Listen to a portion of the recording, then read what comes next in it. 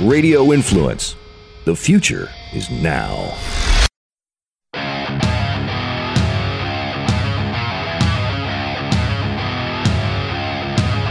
Football fans, it's time to go on the record for this week's matchups in pro and college football with just one catch. We're only interested in underdogs. Who can keep it close, if not pull the outright upset? Time to find out.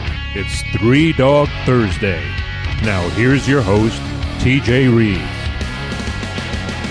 Welcome in, and it's getting good on Three Dog Thursday as we're ready to talk lots of college basketball underdogs. It is championship week. Cannot wait. I am your somewhat lucid and capable host, TJ Reeves. He is our analyst from Vegas Insider. Senior handicapper Kevin Rogers is back with me. Happy March. Happy about 100 college basketball games this weekend, literally, that narrow everything down to the NCAA tournament and Selection Sunday night. I can't believe Selection Sunday is only a couple of days away.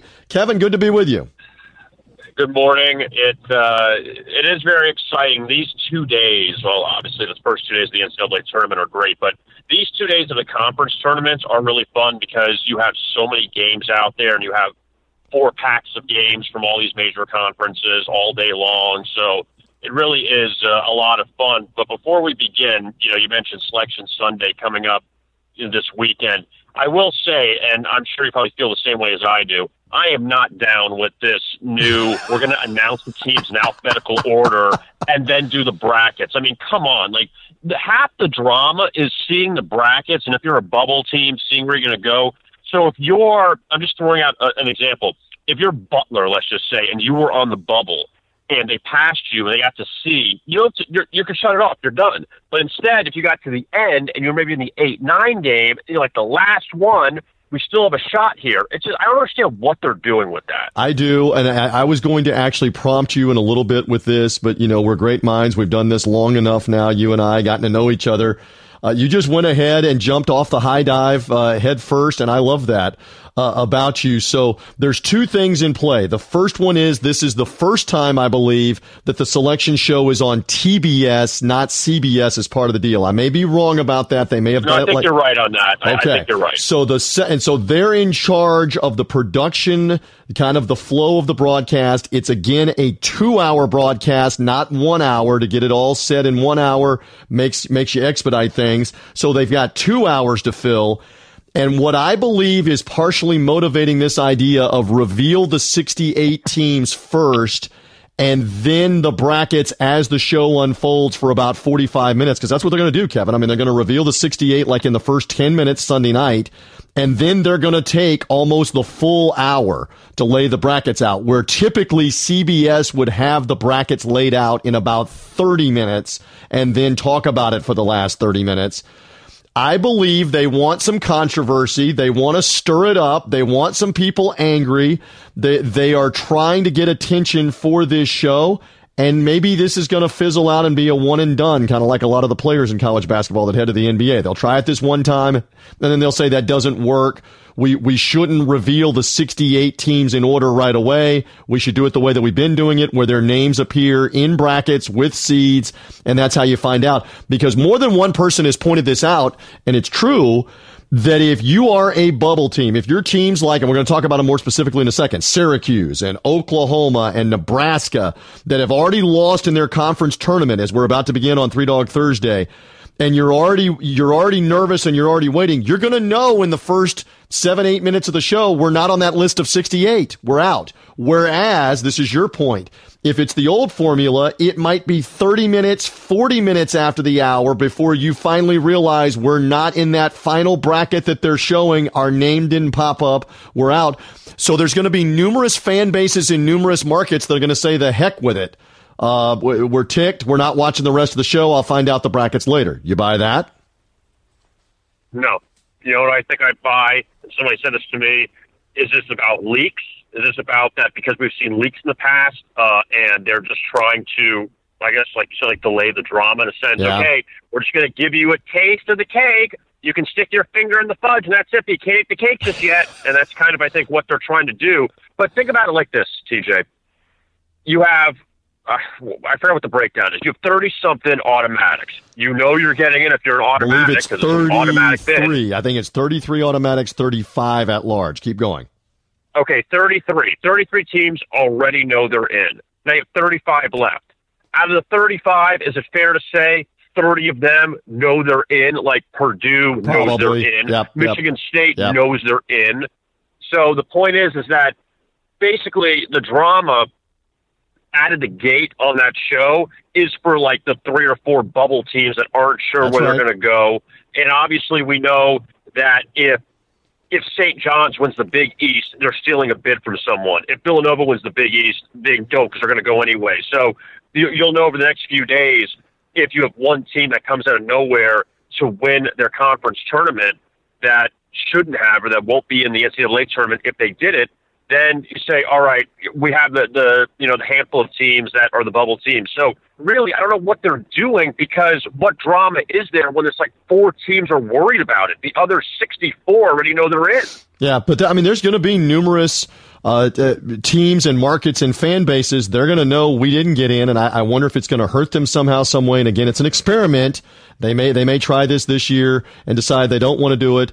Part of it is the 2-hour show. I come back to that where they feel like we've got to fill up 2 hours talking about this on TBS cable instead of getting it done in 1 hour. Because if it was a 1-hour show, you'd get to the whole bracketing process much quicker anyway. I think that's where there's going to be a lot of anger. And it was 2 years ago, to your point, that the bracket leaked out online and they had a big investigation. Was it a TBS employee? Was it a CBS employee? And it turned out it was a contractor. It was somebody that was hired to work as part of the broadcast by CBS somehow, some way, that saw the bracket, took a quick screenshot of it and put it out on the internet. And that's the last thing they want because that takes all of the drama away about who's going where. So that is Selection Sunday night and what's going to happen when the madness, the mayhem, all of the upsets conclude. We've got to get to there. Coming up. All right, so a little housekeeping here on Three Dog Thursday. We finished up the regular season.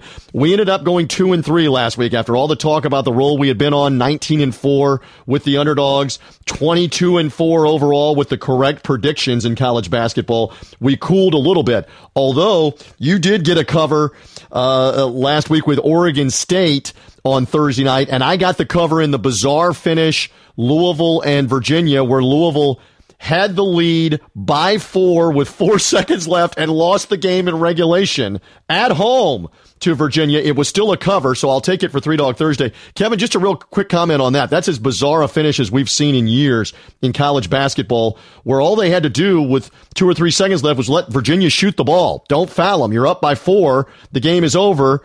Instead, they foul, they let the free throws happen, and then the steal of the inbounds pass and the desperation 3 by Virginia, they end up winning the game. It was a crazy finish for Virginia to wrap up the ACC regular season title and hand Louisville a devastating loss at home on senior night.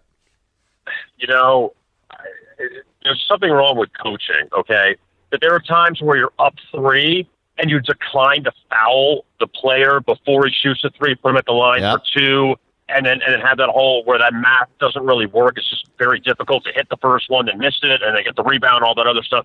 You mess that up. And on the flip side, when you're up 4, if I'm a coach, if I'm David Padgett, just don't touch him. Just walk, just take a seat on the court. Don't, what?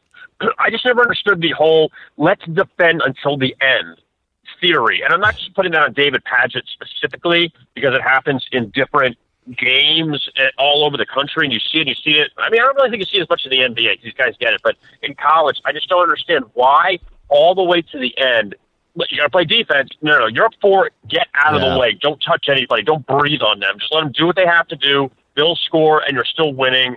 I don't get it. It's just silly to me how, sometimes like we see the same thing in football. You see, I guess on a punt return, get out of the way, poison, get out of the way. And somehow you touch the ball, you're trying to grab it.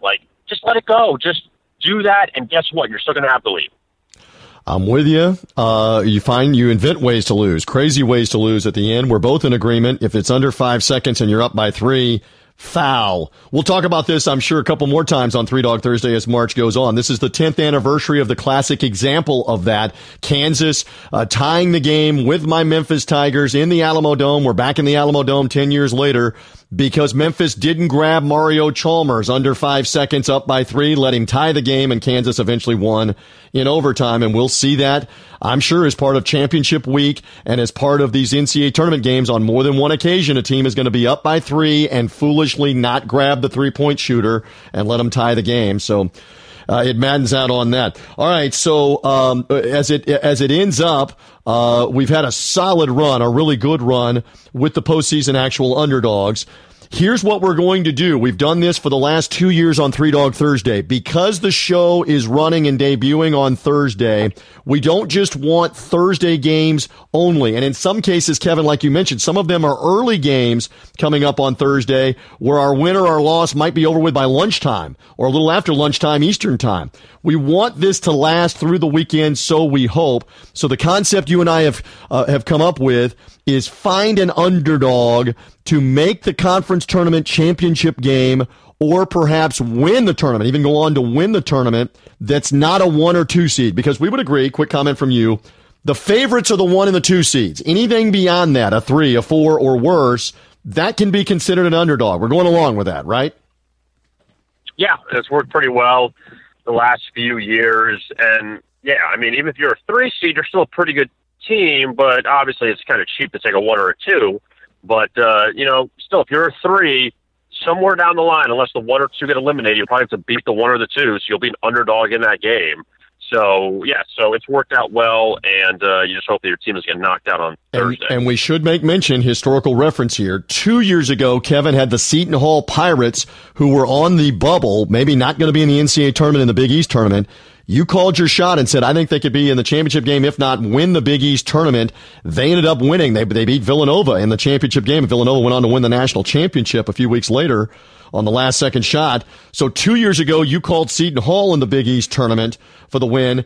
And it was a year ago at this time. I really liked John Beilein's Michigan team even before the plane mishap. They were taking off to go to the ACC tournament in Washington, D.C. And remember, the plane in high winds skidded off the runway. Very scary, harrowing situation for them. They ended up having to travel the morning of the game to get to D.C., won the opening game, won 4 games in 4 days. I had them as a non-number 1, number 2 seed for underdog purposes, and they won the tournament. So we have some credibility on this. Let's see if it continues with some of our predictions. So Kevin and I are each going to go with an underdog team to either make the championship game, if not win a conference tournament this weekend. So with that as the setup, what tournament do you want to begin with as we alternate here on Three Dog Thursday? Which one do you want to go with first? I'll start with the Big 12 in Kansas City. And, West Virginia has been just a very difficult team to figure out this season. They finished off the regular season losing at Texas in overtime. And, they should have beaten Kansas twice this year and lost both those games. They lost to Texas Tech earlier when they were, I believe, number 2 in the country or number 3. And they just had some issues. But yet, I feel like with Bob Huggins, like it's like the Izzo thing. When you count them out and they're done, I feel like they come back and they'll play well. And West Virginia, I think here in this Big 12 tournament, that they will find a way. They get Baylor in the first game on Thursday. And I just think the way that the draw is that they don't have to play Kansas for a few games. But I think that West Virginia can go through this. They got to win 3 games. That's the best part about this Big 10 is that it's not, or Big 12 rather, that it is not, 4 or 5 games they have to win. They have to win 3 games in 3 days. That's not asking too much. I think West Virginia has the ability to put it all together. They just have to find a way to do that, and I'll take them in the Big 12. All right, and that Big 12 tournament, again, in Kansas City, always seems to be the Bill Self Invitational, with them winning the league title, winning or sharing the league title 14 years in a row. Texas Tech in that tournament. Oklahoma having lost as we tape Three Dog Thursday. We're going to have fun with this coming up in our last segment with Kevin on 2 or 3 teams debating whether they are in or out for the NCAA tournament. Oklahoma has already lost to Oklahoma State at the time that we're taping, so they're out of the Big 12 tournament. And you look at West Virginia, Huggins with all that postseason experience. They grapple you on defense. we'll see if the Mountaineers can come through on that front. Speaking of the Big East, I will go with a Big East underdog at Madison Square Garden. We know from Wednesday night that St. John's, that got off to that 0-11 start in Big East play, they end up winning some games at the end of the year. They end up beating Georgetown in the opening game, so Chris Mullen has done a good job. Oh, goody, though. His team, for Three Dog Thursday purposes, gets to play the top seed Xavier right away at lunchtime on Thursday. And again, if you're listening to us well after it on Thursday, you may already know what did or didn't happen in the St. John's Xavier game. And that's the case with a lot of these games on Thursday. We're kind of talking about this in the preview mode. You may be listening on Friday or on the weekend, and you already know that our teams are doing well or not doing well. Marquette also was a winner Wednesday night in the Big East tournament, so Marquette plugs in to play 2-seed Villanova. I like Butler. Late game Thursday night against Seton Hall, potential matchup with Villanova in the conference semifinal. Laval Jordan, the first-year coach. I think Butler can find some magic here in the Garden. Villanova, again, has stumbled a couple of times in the past for Jay Wright. In the postseason, in the Big East tournament. I mentioned the Seton Hall win in the championship game. Villanova also lost an overtime game to Creighton near the end of the year. Could have lost an overtime game at Seton Hall. Ended up winning, I think, by 1 against Seton Hall about a week ago. I'll take Butler in this matchup with Seton Hall coming as the 3 seed. I think they can upset Villanova. I think they'll be in the championship game, if not have a shot to win it. Xavier likely is going to be on the other half of the draw. So in the Big East tournament for the championship game on Saturday night, I like the Butler Bulldogs in the Big East. Xavier and Villanova, there's a lot of talk, Kevin, that both of them will be number 1 seeds. Do you think that could very likely happen come Selection Sunday night? The 2 teams out of the Big East will each get number 1 seeds when this is said and done with the years that they've had? Real quick. No, I think Villanova, as long as they don't fall on their face, I think Villanova will end up being a 1. Virginia will be a 1. Kansas will be a 1. And I don't know who the 4th will be. But, no, I think Xavier will be a 2. And what kills Xavier is they lost to Villanova twice. Well, and I mean, the debate is the Pac-12 champ? Is you mentioned Virginia. Is it maybe the SEC champ that gets the other 1 seed? We'll find out if that's the case there from the Big East tournament. Okay. We each have gone through 1 team at the moment here on Three Dog Thursday to watch. Let's go for a second team. Where do you want to go next? A non-1 or 2 seed to make the title game, if not win their conference tournament on championship weekend. Kevin Rogers, Vegas Insider, your turn again. Go. I'm going to go with the ACC and Roy Williams and the North Carolina Tar Heels. They are the 6th seed, and, I understand that, they're better than, people have said that they're the 6th seed in the ACC, but they could be like a 3 or 4 seed in the NCAA tournament, which is kind of amazing because the tiebreakers, how they worked out. And North Carolina draws Miami in the first game. They beat Syracuse, but now they draw Miami in the quarterfinals, and if they were to beat Miami, then you get Coach K and Duke and the Blue Devils coming up in the semifinals. They just played Duke and lost that game to the Blue Devils, but they beat them earlier this season.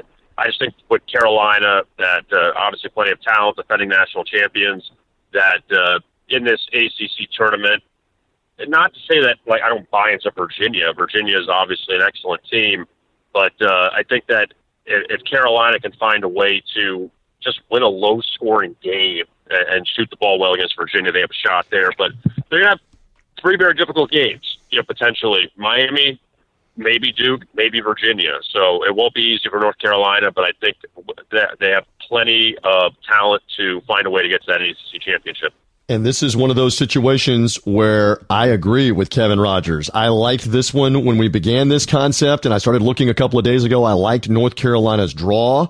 Do you buy into, I'm a big believer in this, we've seen so many examples for the positive, that when you get to play a game, as North Carolina did beating Syracuse, you're now playing a team in Miami, and remember, Miami beat North Carolina in the last matchup recently, last second 3-point shot.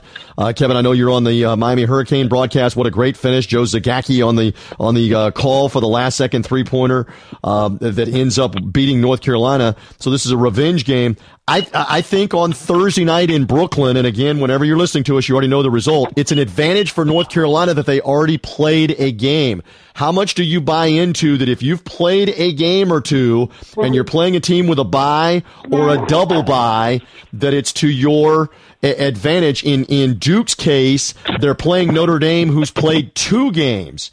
And Notre Dame has obviously gotten acclimated to the Barclays Center, et cetera. How much credence do you put in that, Kevin?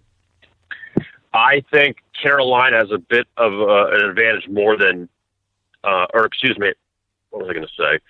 I think that the one day, if you play back-to-back, it's not as big of a deal. I think Duke has got the bigger advantage because now Notre Dame's played twice already. So now you got a team playing their third game in 3 days that they're really not used to. But as far as Miami goes, I know this. They flew up there on Monday. So today's Thursday, okay? Or we're taping this on Thursday. That's right. So they've been in New York for 3 days already, and it's cold in New York, and it's gross up there with all the weather. So they've been, I don't say sitting around. They're still been practicing and preparing. But, you're waiting, and they're playing the last game. They're not playing at noon or at 2:30. They're playing the last game on Thursday, so they're the last team to play in the ACC tournament. All right, everyone else has played in the conference except for them. So I think it could be a bit of a disadvantage for them just sitting and waiting and playing at a time that they don't normally play at. That's a good point. A lot of sitting around and a lot of watching other teams play. We'll see. So we're in agreement on North Carolina not only taking out Miami, but being able to, it would be a rematch with Duke. They split in the regular season, or it could be Notre Dame in the upset. I agree with you. Where it will affect Notre Dame the most is the second half of the Duke game, a third game in 3 days. How much legs do they have? And Duke should be the fresher team. We'll see if that's the case in the other quarterfinal game. So again, you and I agree on Carolina, the defending national champs. And again, guys like Joel Berry, Luke May, and others that have played in the national championship game the last 2 years, won the title last year. That should be an advantage for North Carolina. We agree in the ACC. How about that with Roy Williams? Kevin, stand by. We're going to have some fun. You're going to come back later on in the show and be with me here. We've got another conference tournament or two that we're going to discuss on teams, again, that are not the top 2 seeds. We also are going to take a look at at least three, maybe 4 bubble teams and get Kevin's opinion. Are they in or are they out? Just from the standpoint, they've already lost in their conference tournament and now they anxiously await selection Sunday night. Kevin, I look forward to talking with you about that a little bit later on. Straight ahead, Rich Hollenberg will be here with us. You know him from ESPN's coverage of college basketball, including the Big 12. Rich also worked the Horizon League Championship on ESPN, a tournament that I worked on national radio on TuneIn. We'll talk some March Madness with him coming up as Three Dog Thursday continues. You stay with us. Three Dog Thursday brought to you in part by SmackApparel.com. Take 30% off your order for the college basketball postseason with the promo code HOOPS. Get in your face college themed shirts. 30% off. Promo code HOOPS. SmackApparel.com.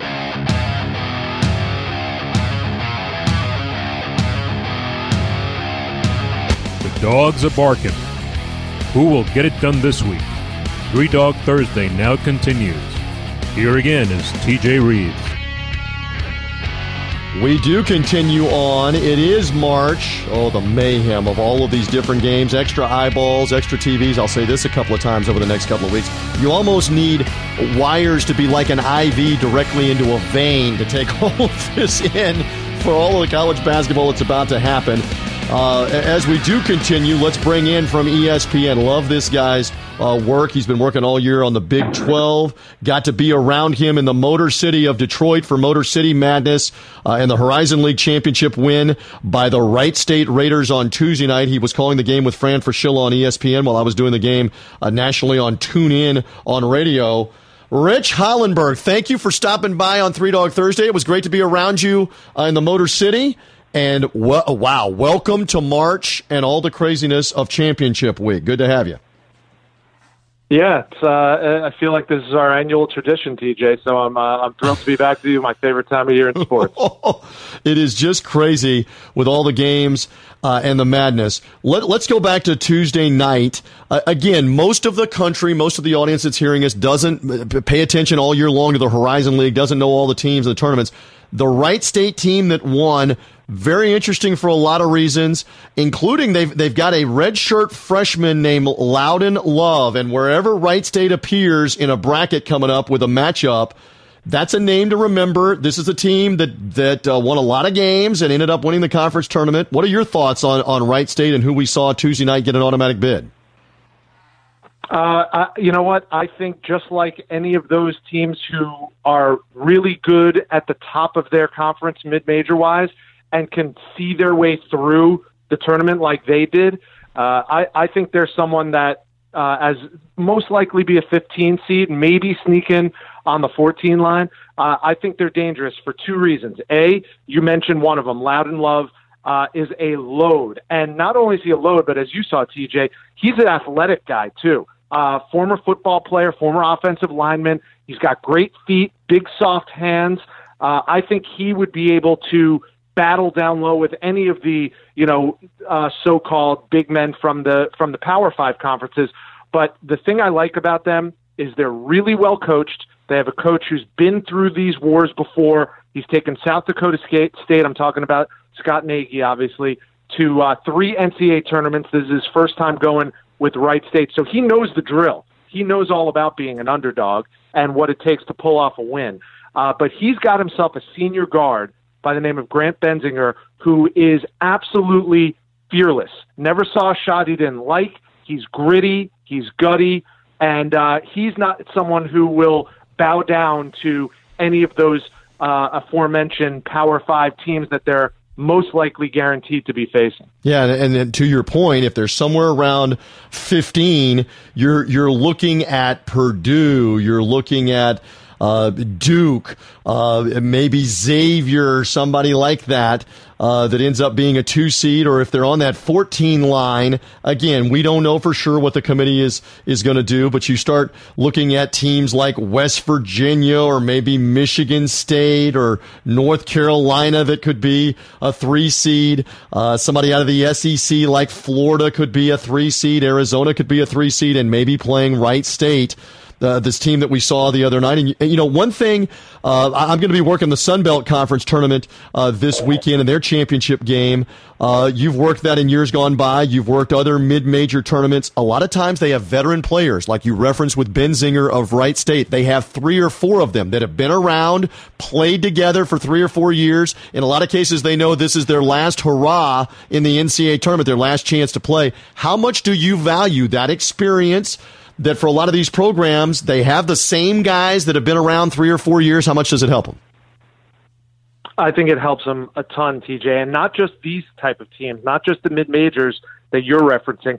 I think the team that will win the NCAA tournament, the team that will go to the Final Four, and I'm not in the business of making predictions, but the fact is that give me the old guys, no matter what, Power 5, mid-major, you name it. Give me the old guys. They're the ones. It used to be in the past, and it wasn't too long ago, maybe 5 years ago, maybe a little more like 7 years ago, TJ, that if someone would ask me that question, what's the recipe for making it to a Final Four? I would say you need veteran coaching and you need a really good point guard. And after that, it was all secondary and tertiary. But right now, I would put veteran leadership at the top of my list, followed closely by those other 2 that I just mentioned. If you have a veteran backcourt, that's kind of doubling down on your chances of advancing, at least pulling off an upset. If not, if you're a real favorite type of team, making it to the second or possibly even third weekend in the tournament. I think veteran leadership is humongous, and I think if you have a veteran backcourt, then that's kind of the daily double of a recipe for success. Well, and to your point, my analyst Kevin Rogers and I from VegasInsider.com was just on talking North Carolina in the segment before you.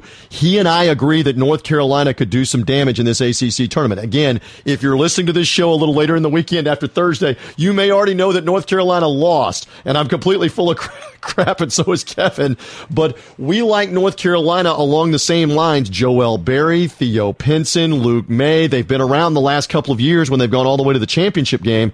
There is something to be said for that experience. Let's see if it translates for North Carolina. Again, Rich Hollenberg with me for a few more moments. I love his work on ESPN and the coverage here.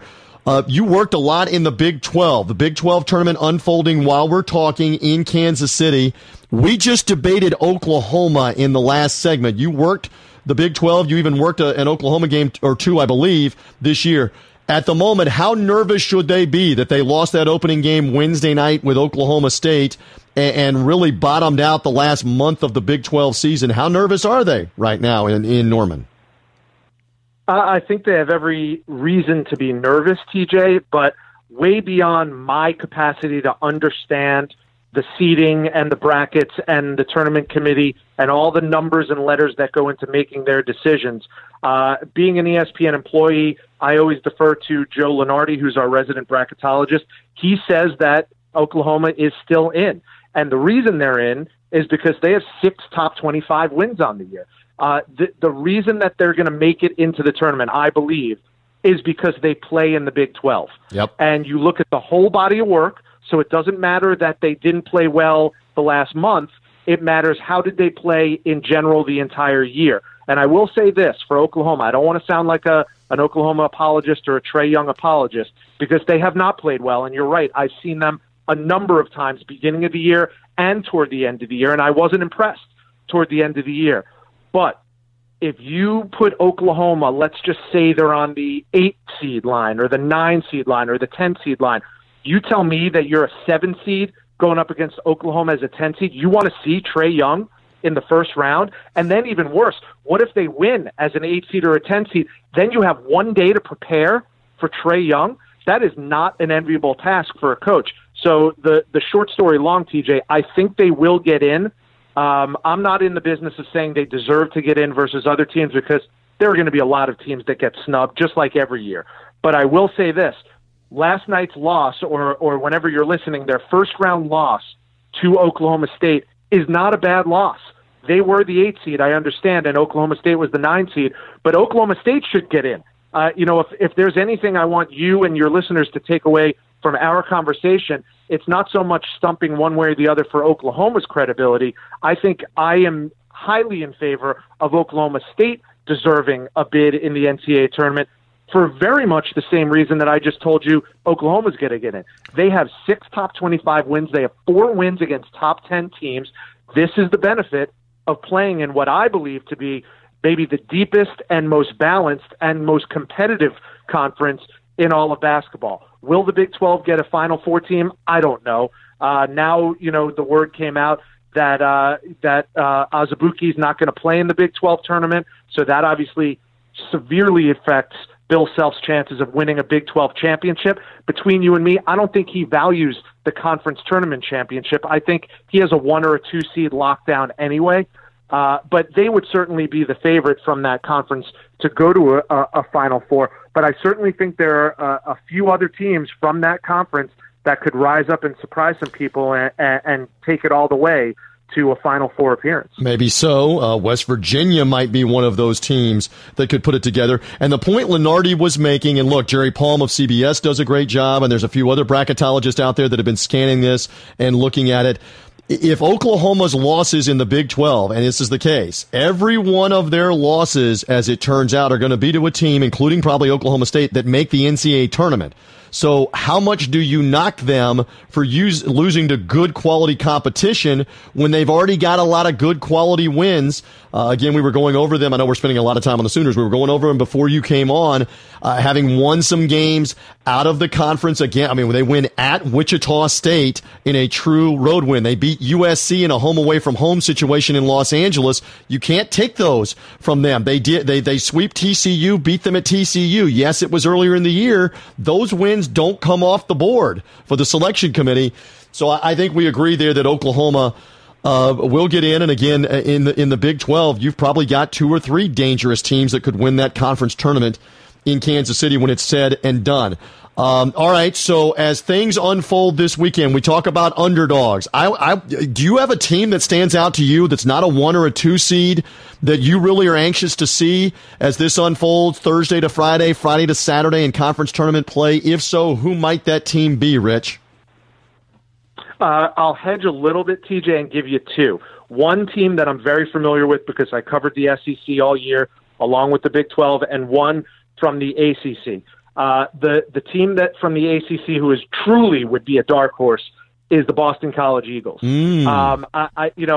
Depending on what happens when as you said, when your listeners are tuning into this right now, who knows what could happen. But Boston College has a backcourt that is maybe the most talented backcourt that no one talks about in the country, in Jerome Robinson and Kai Bowman. I covered them for the last couple of years.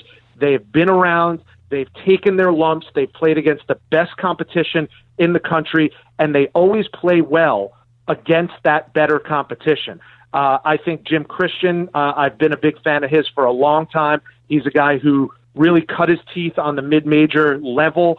He's surrounded himself with great coaches. He comes from great coaching stock. I think that team has the makeup to maybe rise up and surprise some people again, for the simple reason that they've kind of laid in the weeds and they take their lumps during the conference schedule because the ACC is so talented, but they benefit from that when it comes to playing other teams who aren't maybe as well prepared for them as their ACC foes are. The other team I would give you who isn't that much of an underdog, especially because, how can a conference co-champion be an underdog? But I'll give you either or Auburn or Tennessee. I don't think a lot of people around the country are giving them their just due because they're not Kentucky and they're not Florida. Right. But I've seen both of those teams.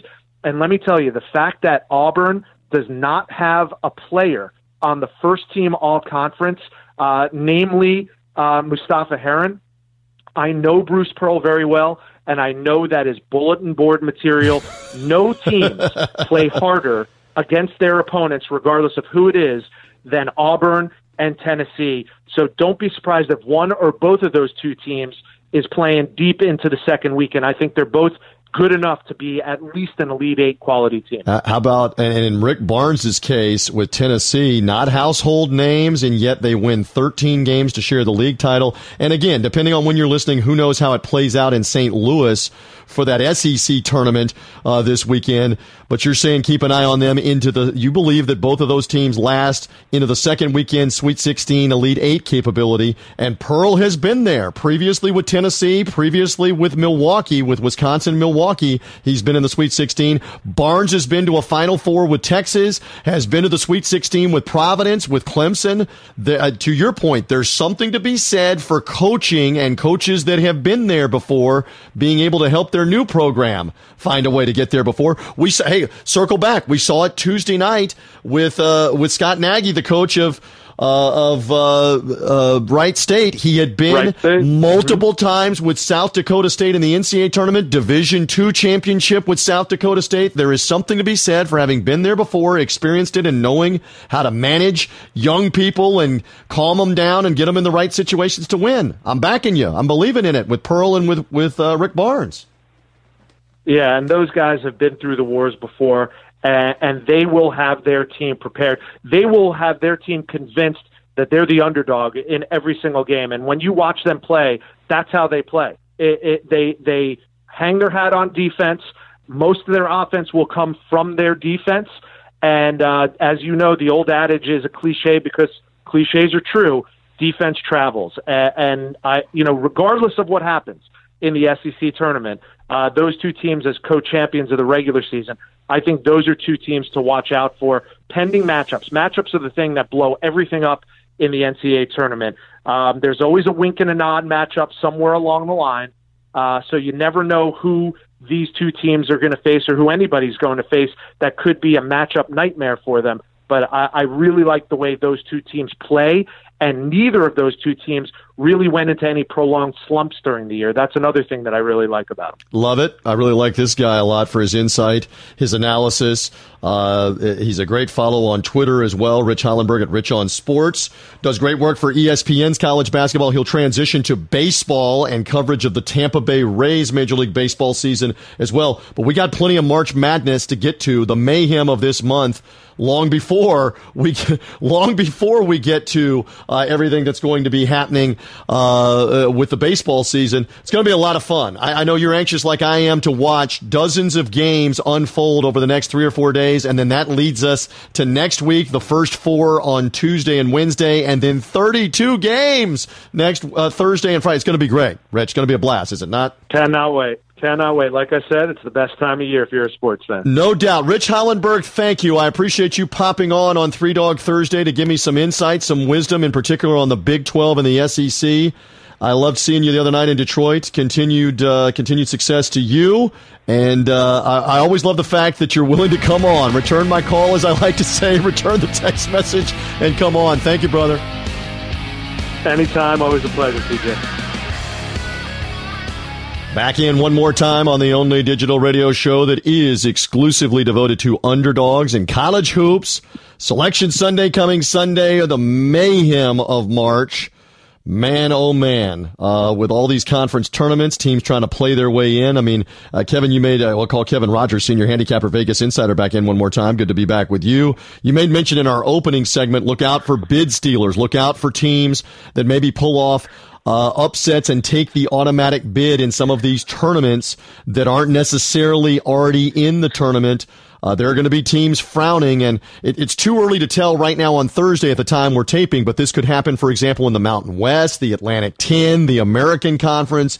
It could even happen in one of the big ones where somebody goes on a run, maybe somebody like Oklahoma State, who won a game with Oklahoma at the time we're taping Wednesday night. If they go on a big run and get the automatic bid, let's say they come out of nowhere, they win the Big 12 tournament, that's taking a bid from somewhere else, because I don't believe they were in when the week began.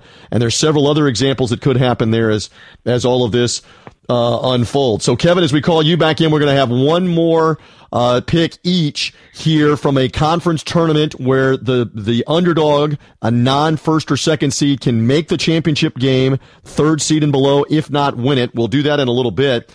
Everybody wants to know who's in, who's out for Sunday. I want to go over 2 or 3 teams that we already know are done because they've already lost, and they're very nervous and anxiously awaiting Selection Sunday. Let's begin with Oklahoma. They lost that game to Oklahoma State.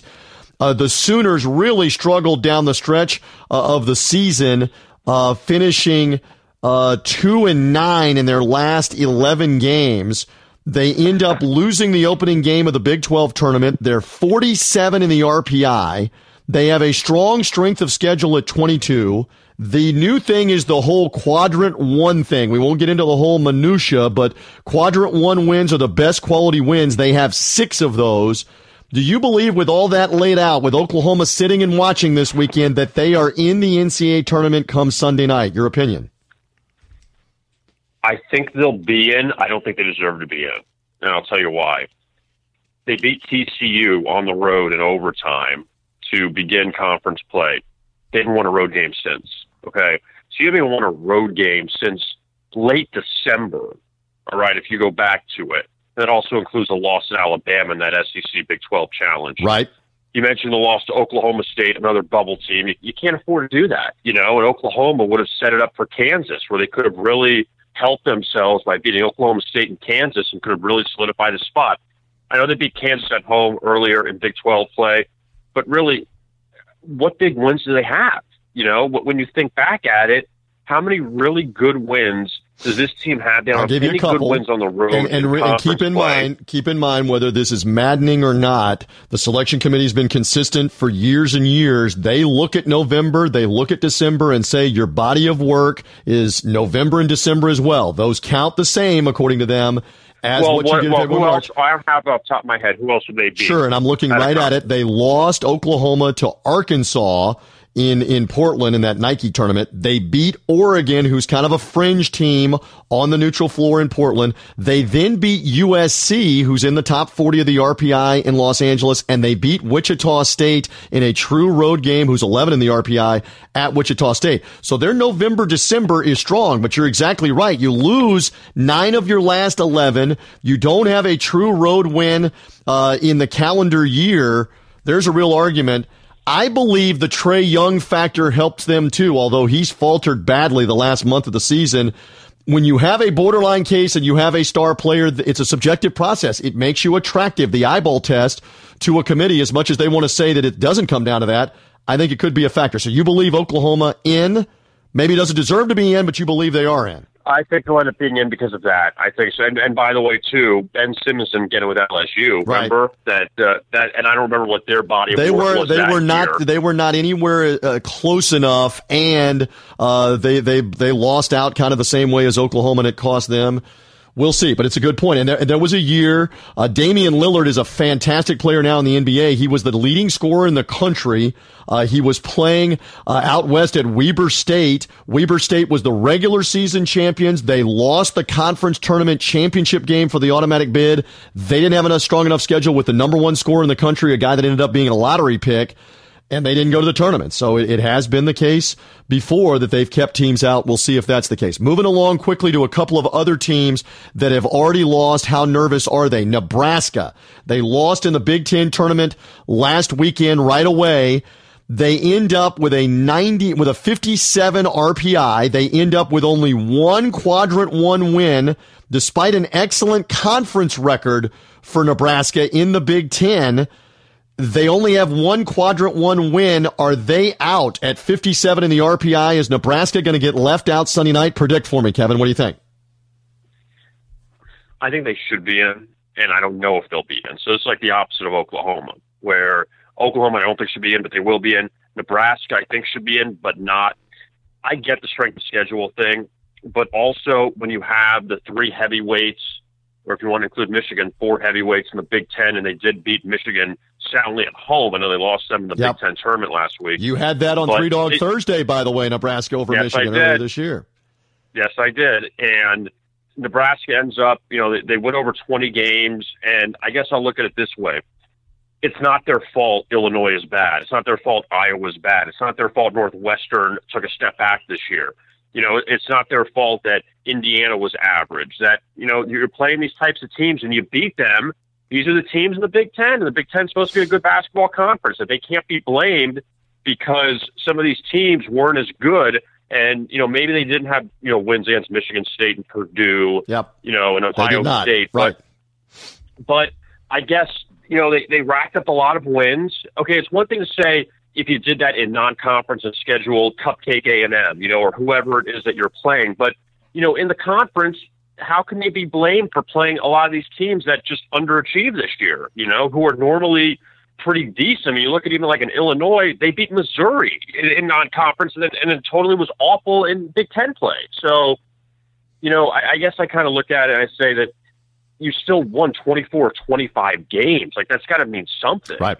22 to be exact, 13 Big 22. 10 wins. What hurts them is 266 is the out-of-conference schedule. It hurts Tim Miles and company. They're going to have a nervous weekend for Nebraska. A couple more. We already know Syracuse lost Wednesday night to North Carolina, as we talked about earlier in the show, in the ACC tournament. 44 in the RPI, 3 quadrant one wins. That helps. Non-conference strength of schedule 18. They're not supposed to go on the name in the front of the jersey, and Hall of Fame coach with Boeheim. Is Syracuse going to get in, or are they going to be left out come Sunday night? What is your take, real quick? I think it should be I do. Should they and will they? I'm going no and no here. And I say, besides beating Miami on the road and Louisville on the road, and we saw how, Louisville may not even get in, that, what else have they really done? And, they have a clunker against North Carolina. Yeah, they beat Wake Forest. So what? Wake Forest was second to last in the ACC this year. They would have been last if it wasn't for an 0-18 Pittsburgh team, behind them. So I'm not going to pat Jim Boeheim on the back for beating Wake Forest in the first game of the ACC tournament. But past that, Syracuse had to come back to beat Georgetown in non-conference play in overtime, a crazy finish, and they beat UConn. I mean, those are, if this was the 90s, those are great wins. They're not great wins. Georgetown is towards the bottom of the Big East. UConn's towards the bottom of the American. Those aren't great road wins for them. So I just can't see where they get in, and I just don't think they should be in. All right, so there's that one, and then there's the curious Arizona State case, who just completely fell apart in the Pac-12. They were unbeaten going into conference play, ranked number 2 in the country by the AP. They end up losing 10 regular season games. They lose on the first afternoon of the Pac-12 tournament in Vegas on Wednesday. They've got 3 quadrant one wins, but they're 65 in the RPI, and they lost 10 times in the regular season and right away in the Pac-12 tournament. I think Arizona State's going to get left out Sunday night. Quickly, Kevin, are they getting left out? Yeah, I can't really disagree because a couple things. Number one, besides beating Kansas on the road, I don't know where else they have quality wins. They got swept by Arizona, which doesn't look good. And the problem with the Pac-12 is you have so many teams that had good seasons, but it seems like they only get like 3 or 4 teams in. You can't be a bubble team when you have a bunch of bubble teams in your conference. That just cannot work out. Where, yes, Utah or UCLA, a lot of these other teams, are fringe teams because Arizona's pretty much, the biggest lock of all of them. But to lose 10 times, to be wearing the road jerseys in the first round of the Pac-12 tournament against a Colorado team that was very inconsistent, and Colorado beat them earlier in the year at home. I just don't know how Arizona State totally fell apart the way they did, or they just probably, you know what it is, TJ? This is what they are, and they probably just overachieved in non-conference play. Maybe. They won on a neutral floor against Xavier in November. They beat Kansas at Phog Allen Fieldhouse, and they may be in the NIT, the Arizona Sun Devils of Bobby Hurley. We'll see, and you're right. The Pac-12 strength of schedule hurts them, just like it's hurting Nebraska overall for the Big Ten strength of schedule. So those teams are going to be very nervous until Selection Sunday. It is Three Dog Thursday, brought to you in part by SmackApparel.com. Take 30% off your order all through March with the promo code HOOPS. Those great in-your-face themed college shirts, humorous college shirts, whether you're fans of North Carolina or Kansas or Kentucky, Michigan State. Go enjoy the shirts and take 30% off with the promo code HOOPS from us here on Three Dog Thursday as part of the program. All right, we got to get to the end and the final conference tournaments that you and I are looking at for underdogs. We've already gone with a couple of them. We'll go over the whole list here at the end. We left off with a couple of them out there. So non-first or second seed in a conference tournament that can make the title game, if not win the title game. Kevin Rogers, give me another one. I'm going to the Pac-12 with UCLA, and I know they have a tough game with Stanford on Thursday, and then if they can win that, they'd take on most likely Arizona in the next round, a team they've beaten already, and I don't know how many teams really are built to beat Arizona, and Arizona's had obviously all these off-the-court issues with Sean Miller and all these other things, so I don't know if necessarily they're a lock to win that tournament. But for UCLA, I think with Steve Alford that they've done a very good job of keeping their heads above water this season with the whole, with the ball situation and what happened in China, that could have easily, sank their season, but they were able to put up 20 wins. And, I just think that, again, one of these bubble teams that if UCLA can put together a pretty good weekend in Las Vegas, that they could find a way to get in the NCAA tournament. And with them beating some of these teams already in the regular season, I think just helps their cause. I think UCLA will make it to the championship. All right, so I'm actually on this same tournament. I had looked at this before. You guys, you and I did not discuss this before. We were analyzing it. I'm on the other team going against UCLA. I like Stanford as a surprise team here in what I believe is a wide-open Pac-12 tournament. You mentioned Arizona's had issues off the court with Sean Miller and company.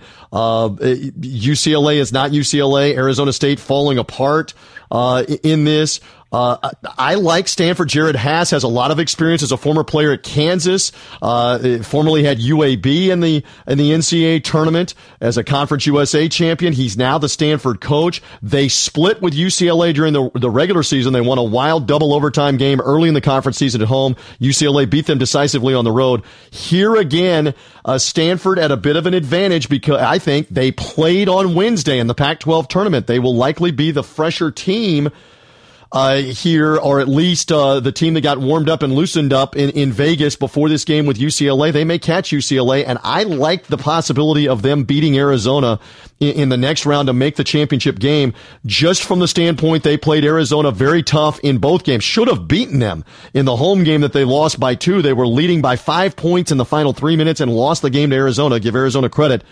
I like Stanford in that Pac-12 draw to be in the title game, if not win it. So you and I disagree. We'll find out who's right. We do know this. One of us is going to be right about the team being in the semifinal. We took the same game, so one of us is going to get that. We'll find out whether our team can make it to the championship game, if not win the whole thing, coming up. So we've had a lot of fun predicting these games. It is championship weekend. Real quick, give me the plug here, because Vegas Insider has got all of the great information on all the conference tournaments, the championship games, and then setting up post-selection Sunday with the matchups upcoming in the NCAA tournament. So, Kevin, tell us more about VegasInsider.com.